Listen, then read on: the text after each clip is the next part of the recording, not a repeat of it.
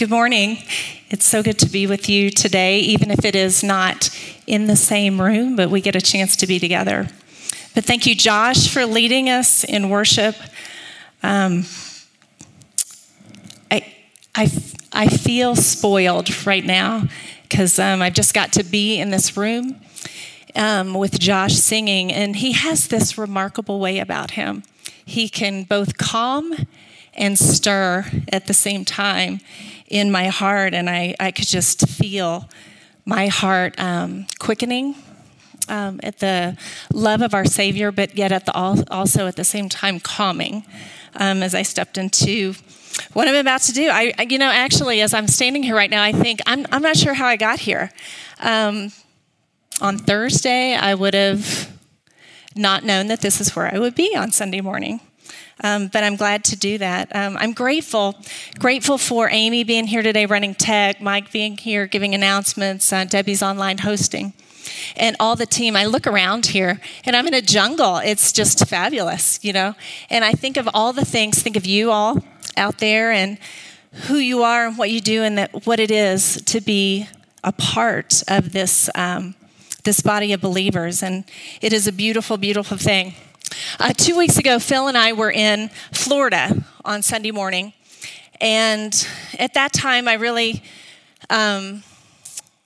we were at the end of a vacation. We woke up in Key West, and our plan was to drive on the overseas highway all the way up to Key Largo, and it was Sunday morning, and it was beautiful.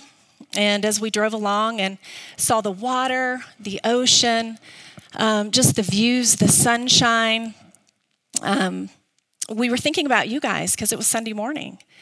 And by the time church started here, because we were in the Eastern time zone, so we were a couple hours ahead.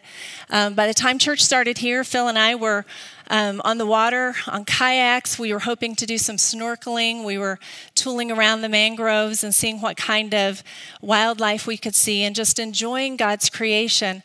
But to be able to log in from wherever you were and just all of a sudden that same calming, stirring voice of Josh and the worship team we were able to hear and be a part of from far away. And I was so grateful for that. And we got to hear Veronica teaching and sharing one verse with us. And we got to feel like we were a part of you, even while we were away. And so the online option is just so good for us. The following Sunday, last week, full intentions was to be here.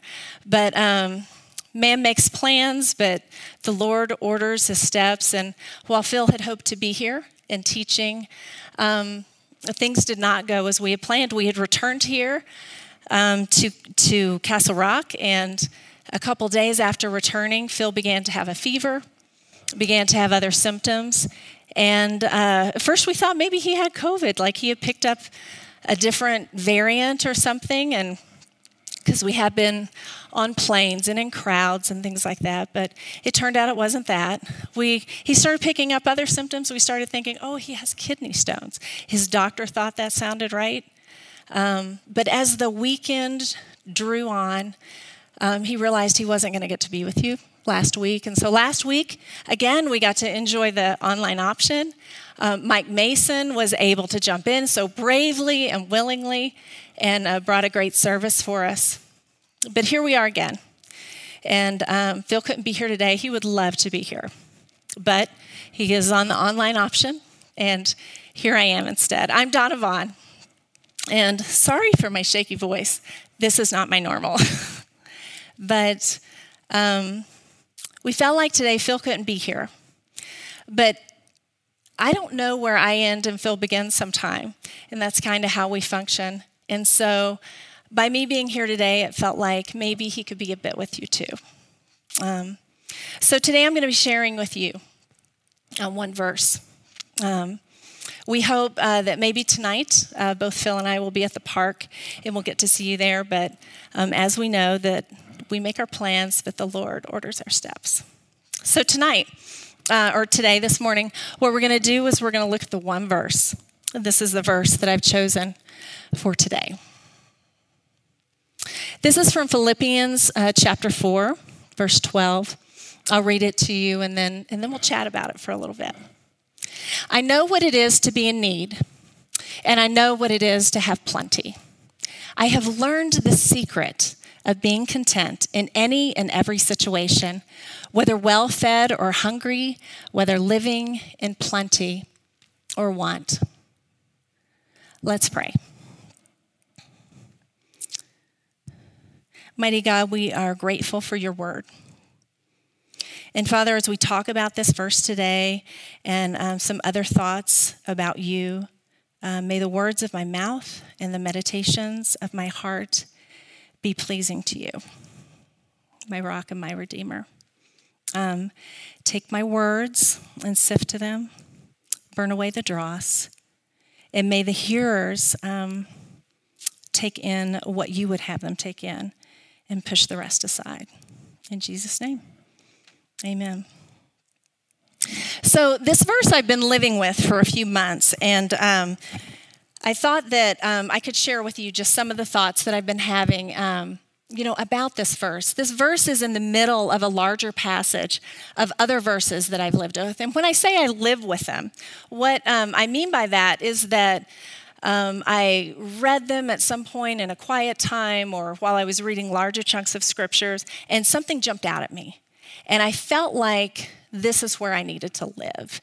And so the way that I do that, I don't know that it is this way for everyone, but I will often choose to memorize a verse so that it can kind of reside in me, that I can think through the words more and more, and I can just see where God will teach and lead and make me wonder and question in different ways. And so this is one of the verses that I found myself memorizing in the last few months, and found myself living with it and wondering, what does it mean to really be content? And Paul says he has a secret. And what is that secret? He doesn't seem to reveal it in this verse, but he gives hints. And, as I live with it, I feel like that for me, when I'm thinking about spiritual disciplines and how to live with a verse, I have to do that because I think I'm a bit like Dory in Finding Nemo, this little fish who just can't seem to remember things. And so when I read large passages of Scripture, and then I find myself thinking, wow, I really, here's a new idea, I can turn around a week later and I cannot remember at all what it is that I was thinking a week before. So if I pick a verse or a phrase and I live with it and come back to it over and over again, then it starts to be a part of me. And so this is one of the verses that have done that lately. So when I think about being content and what it means to be content, I think mostly about what does that even mean? What does it mean? It means to be fulfilled. It means to be satisfied. And if I don't feel content, it seems that I'm often thinking that I'm lacking something. I perceive a need. And I sometimes get really confused when I start thinking about needs, because Paul talks about, I know what it is to be in need, and I know what it is to have plenty. But then he turns around at the end of the verse, and when he says, whether well-fed or hungry, whether living in plenty or in want, many times I think, we get hooked on these ideas of, well, is it really a need or is it a want? But I think in this verse, Paul's indicating a little bit that it doesn't really matter whether it's a need or a want. I think sometimes it's really tricky to sort those things out about whether the perception I have of what I'm missing is a need or a want. I need to eat food occasionally, or I get very angry, and hungry and hangry, and I can be impatient. I need sleep. But sometimes, though those things seem so basic, maybe it's not that at all. Maybe I'm not eating because I'm not getting the thing that I want. So I think that Paul doesn't think that this matters at all in this passage that he is teaching about, that lacking things, the perception I have of what I'm missing, I don't need to sort it out whether I really need it or if I just wanted it. That's not the secret of being content. So what is it to be content? What is it to be fulfilled? You know, this last week when Phil and I were, when he was not well, what occurred was after last week, you know, and he couldn't be here, on Monday, he continued to get worse and other symptoms cropped up. And so he called his doctor again and described what was going on. And he said, he was told that he needed to go to the ER, which did not make us happy at all. We wanted something different. We wanted a different answer. Our son, Carter, who lives away, had flown in town on Saturday night. Our older son and his wife had come down to stay with us as well. And so we were really looking forward to a few days of family time as we were getting back into work and activity. And we wanted to be with them. We wanted to be home, and they were all three staying in our house. And what we wanted was not to be going to the hospital and checking out what was wrong. But that was the advice we received, and so we went. And as they were trying to find what was going on with Phil, he bought himself 5 days in the hospital. And so that's where we were for the last 5 days. He is home now. I want you to know that he is healthy, or becoming healthy, and improving greatly. He came home on Friday, and we found that he had both a blood clot and an infection, both things that are of great concern as it's going on, but they're well controlled now. And so we have every anticipation that things will continue to improve, and he will be back with you next week. But as we're going through that, we weren't very content. We wanted different things. We felt like we lacked all kinds of things.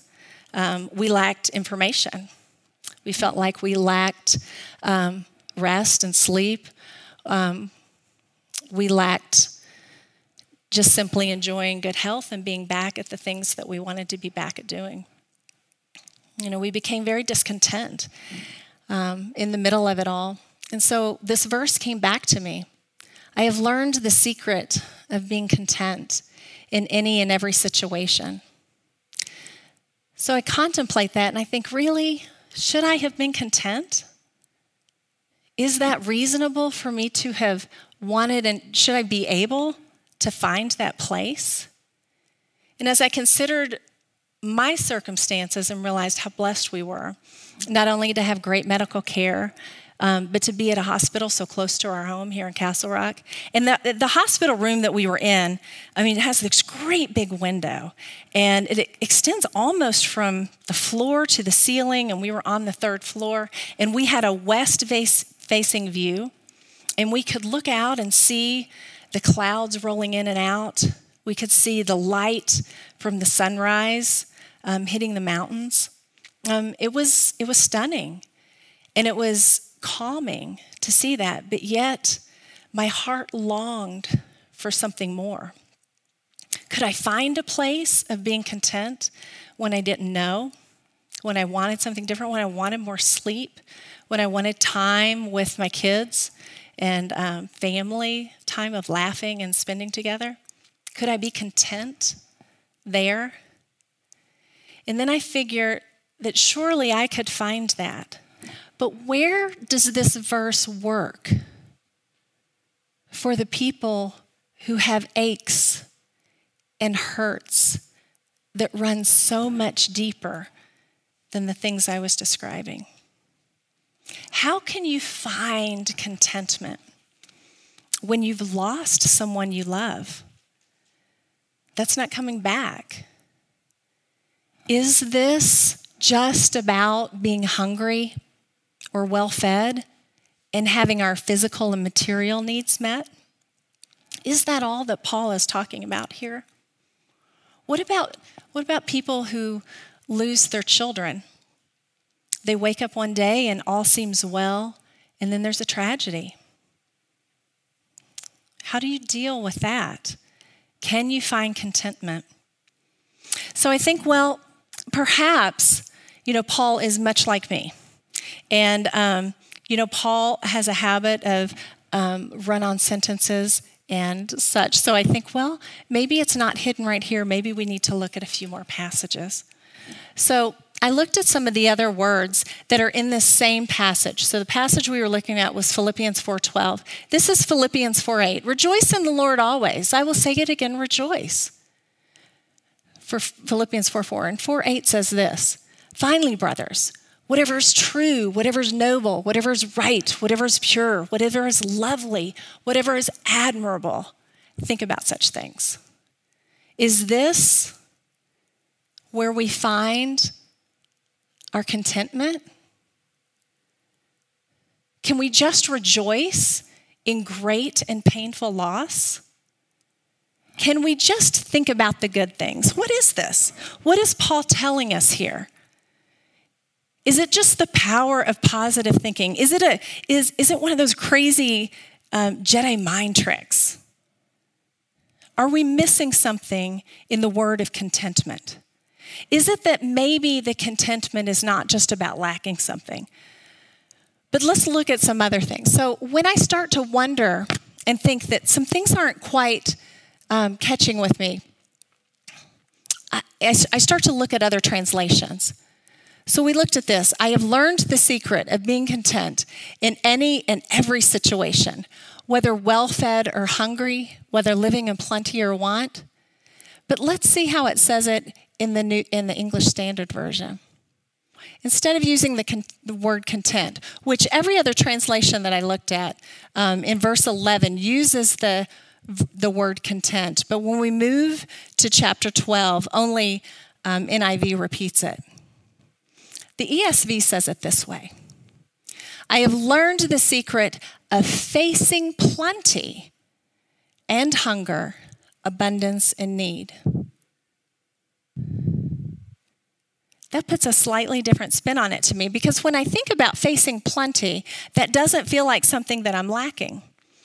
It's not, when I think of contentment being satisfying and fulfilling, I feel like that's a word that it means I'm lacking nothing. But here, I'm facing plenty. Have you ever felt like that you had to face having too much? Have you ever had to face abundance? Is that a difficult thing? Have you heard of the stories of the lottery winners who they have plenty and lots, and then they find themselves having more troubles than they had before? Maybe this is something he's speaking of. Several of the people in our church have gone through reading some of the wisdom literature in the last few months. And included in that was the book of Job and the book of Ecclesiastes. Two very different books. Job is the story of someone who lost everything and is questioning God and trying to understand. He lacked so many things. But Ecclesiastes is very different. Solomon is speaking, and he has abundance. He's a king. He has so many resources at his hand. And he finds that advancement and riches and pleasures and wisdom and work and all of these things are meaningless. He is facing plenty and cannot find contentment. So what can we assume about contentment then? How can we find contentment? What is the secret that Paul is leading us to? And I think it might be something like this. Contentment is elusive. Paul is a very smart guy. He's in jail, and I feel like at the time that he's writing this passage in Philippians, and I think he knows something about what it means to be content. And so, but why does he use that word that he knows how to find it if it is so hard to find? Perhaps it's that we don't understand it, or we don't even know exactly what Paul is saying. So we look back again at another portion of the verses that he's writing that maybe could give us a clue. So in Philippians 4, 6 and 7, it says this, do not be anxious about anything, but in every situation, by prayer and petition, with thanksgiving, present your request to God. there's so many things that it reminds me of the other pieces of the passage that Paul is talking about here. The thing that's different, though, is in the verses where we're talking about rejoicing. And we're talking about thinking about the things that are noble and good and right and pure. Instead of that feeling of just power your way through it and think differently, he acknowledges here the feelings of anxiousness, the feelings that we can have when we're not so content. And he uses a phrase that's similar again, but in every situation, and he tells us what to do with it. He doesn't negate the idea again of having and reframing your thoughts into joy, into things of good, noble, right thoughts. But he tells you what to do with it. But here's the thing where I think we get the clue about where he's telling us about contentment. Don't be anxious about anything. Present your request to God, and here's what will happen. The peace of God, which transcends all understanding, will guard your hearts and minds in Christ Jesus. I think when Paul is talking about contentment and that he knows how to be content in any and every situation, what he's telling us is that he's found the secret of having peace. Peace doesn't mean that I don't long for something else. Peace doesn't mean that I don't feel like I'm lacking or I'm short on something. But peace is deeper. Peace is more sustaining. Peace is a good place to be. I think that when we can move away from the idea of lacking things to how do I just find a solidness in my heart, we learn that the peace that Paul is talking about is not a peace that I have to find within myself. It's a peace of God. It's a peace that he breathes into us. I don't think Paul missed it earlier, because when he was saying to rejoice, he told us where to rejoice. Not just simply to be happy, but to rejoice in the Lord. So our peace and our joy comes from a place that is not of us, but it is beyond us and can settle within us. Here's another place that we can see, yes, I think this might be what Paul is talking about here. Another verse, just the next one down. Whatever you have learned or received or heard from me or seen in me, put it into practice, and the God of peace will be with you. How do we find our contentment is where do we find great peace? Paul is saying he has learned something, he knows something, and he wants to hand it off to us. He wants to give us that secret. So here is the secret and the treasure that he's pointing us to. And here is the easiest way to say it at all. That God is enough.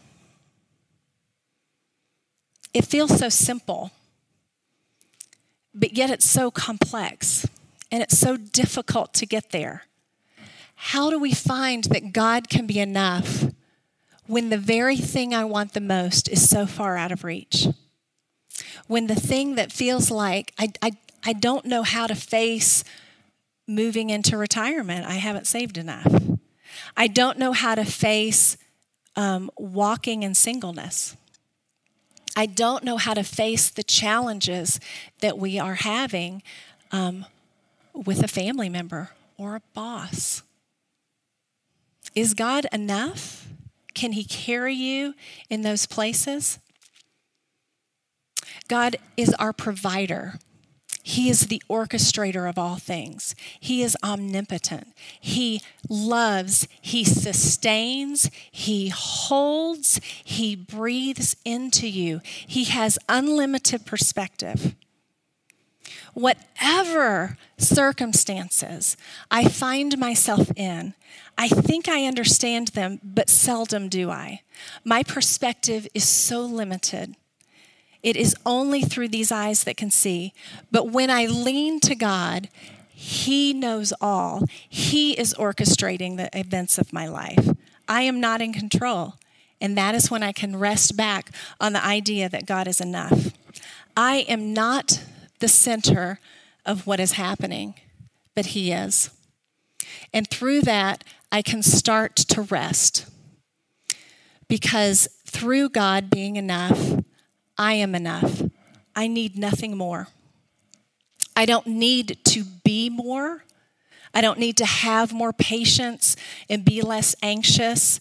I don't have to berate myself for not being more grateful that I'm in a wonderful hospital with a great view. I don't need to have more. I don't need to acquire more. I don't need to do more. I don't need to earn more degrees or accomplish more and say that I'm worth and earn my place on this earth. I am already enough. I don't have to be different. I don't have to do anything different to make God love me more.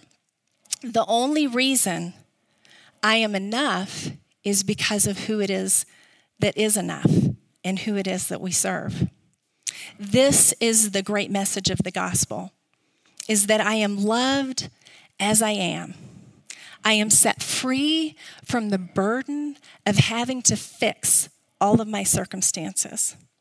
I am free from believing that I'm even in control of any of it in the first place. As I said earlier, a man orders his steps, but it is the Lord. A man makes his plan, but it is the Lord who orders his steps. I'm not in control of anything. I like to think that I am. And God partners with me all the time to allow me to do things, accomplish things. He moves desires in my heart and helps me move forward and accomplish those things. But I can't do it without him. And he is enough in and of himself, and I don't know how to do anything different on my own. But here's the thing. I know that a couple of you are thinking of this, because this is exactly what I would do. If I listened to my husband giving this sermon and he threw this verse up and he said, you don't have to do anything, be anything, I would focus on this phrase right here. Put it into practice. How many of you, stop and think, how many of you are doers? How many of you are fixers? How many of you, when you find yourself in a circumstance that you don't want to be in, all you're looking for is how to do something, how to be content, how to acquire what you need. And so this is the phrase that you would jump to, put it into practice. But let me tell you something. I don't think in this verse, Paul is giving us a command. When you look at the phrase, put it into practice, he's not commanding us. He's giving us an offering of how to help, how to navigate through this very difficult thing called life. This is wisdom. Of the books of literature of the Bible that is Job and Ecclesiastes and Psalms and Proverbs that many of you have spent some time in lately, these are wisdom literatures. These are not commands of how we have to live our lives or our salvation is at stake. Not at all. These are things that give us ideas about how to move through life with greater ease. This is an opportunity for you. If you don't follow this, God still loves you. Not following these things of finding the way to find the God of peace and to rejoice and to order your thoughts toward good and noble and right things, it doesn't mean that your salvation is waffling back and forth. What it means is in some manner, you're actually going to just live a little bit of hell here on earth on your own, right here, right now. We've talked several times, Phil's talked many times about how the kingdom of heaven is here, right now. When you let Christ work through you and you are kind and gentle with the people around you, heaven has touched earth. When you cannot find that God of peace, when you cannot let the contentment settle on you and let go of control for a minute, there's a place where it's just going to be hard. It doesn't mean that your salvation's at stake. It just means that right now you have felt a need to control and hang on, and that's okay. That's okay But that's probably not best of what God hopes for you. What he hopes for you is for you to find his peace, for you to find his joy, for you to be able to lean on him and know that he is enough, that he sees everything, knows everything, and can help you through this path. So what's the put it into practice? Well, it's right back when we look at don't be anxious about anything, but by prayer and petition with thanksgiving, present your request to God. So what do you need to do in order to find that peace? Well, first off, calm that anxiety. Get a hold of it. Don't feed it. Don't tell yourself all the things that could go terribly wrong, and focus there. I have to say, when I was in the hospital and we didn't know what was going on with Phil, I was very, very anxious at times. And it took a moment to recenter. What was the next thing? Calm your anxiety. Quit feeding it. You hand it to God. You pray about it. You give him through prayer and petition and through community joining you within that to let it go. Put it in the hands where it belongs, knowing that he's enough. You reorder your thoughts. You think about the things that are good and right and noble and true. And maybe, just maybe, God will pull back that curtain just a little bit and he'll give you a glimpse of what's really going on to where you can say, my God is faithful.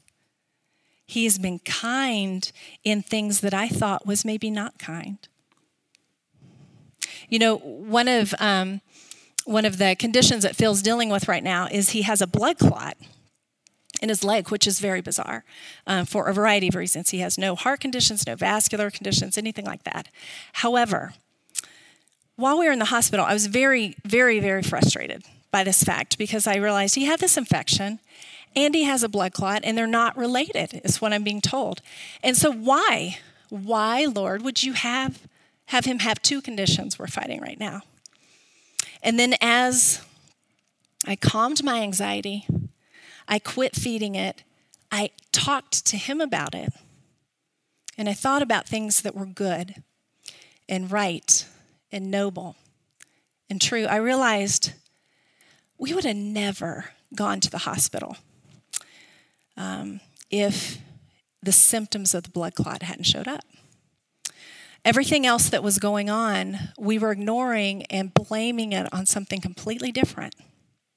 And I know there's a few of you, because we know many of your stories, but I know there's a few of you listening today who, when you hear the word sepsis or septic shock, you know how scary and dangerous that can be. And that's where Phil would have headed. So the second condition that I could be so negative about actually could have been the saving grace that we needed. And while I'm complaining and bitter, you know, God still loves me right there. And every now and then he'll pull back that curtain and say, daughter, could you just see what I'm doing? Is that tough? Is that tough? I am enough. I don't need to be less anxious, but wow, it sure would be great if I could be. I am enough as I am because my God is enough. And sometimes I just think, Lord, I just don't know that I can't continually keep creating my own little hell by living in my anxiety. But here's what I know, because here's the verse that follows our verse about contentment is this. I can do all of this, not through me, but through him who gives me strength. Let's pray. Mighty God, I just thank you so much for this morning. I thank you for your word and how it guides. Father, I thank you for all the people in our community that we so dearly love.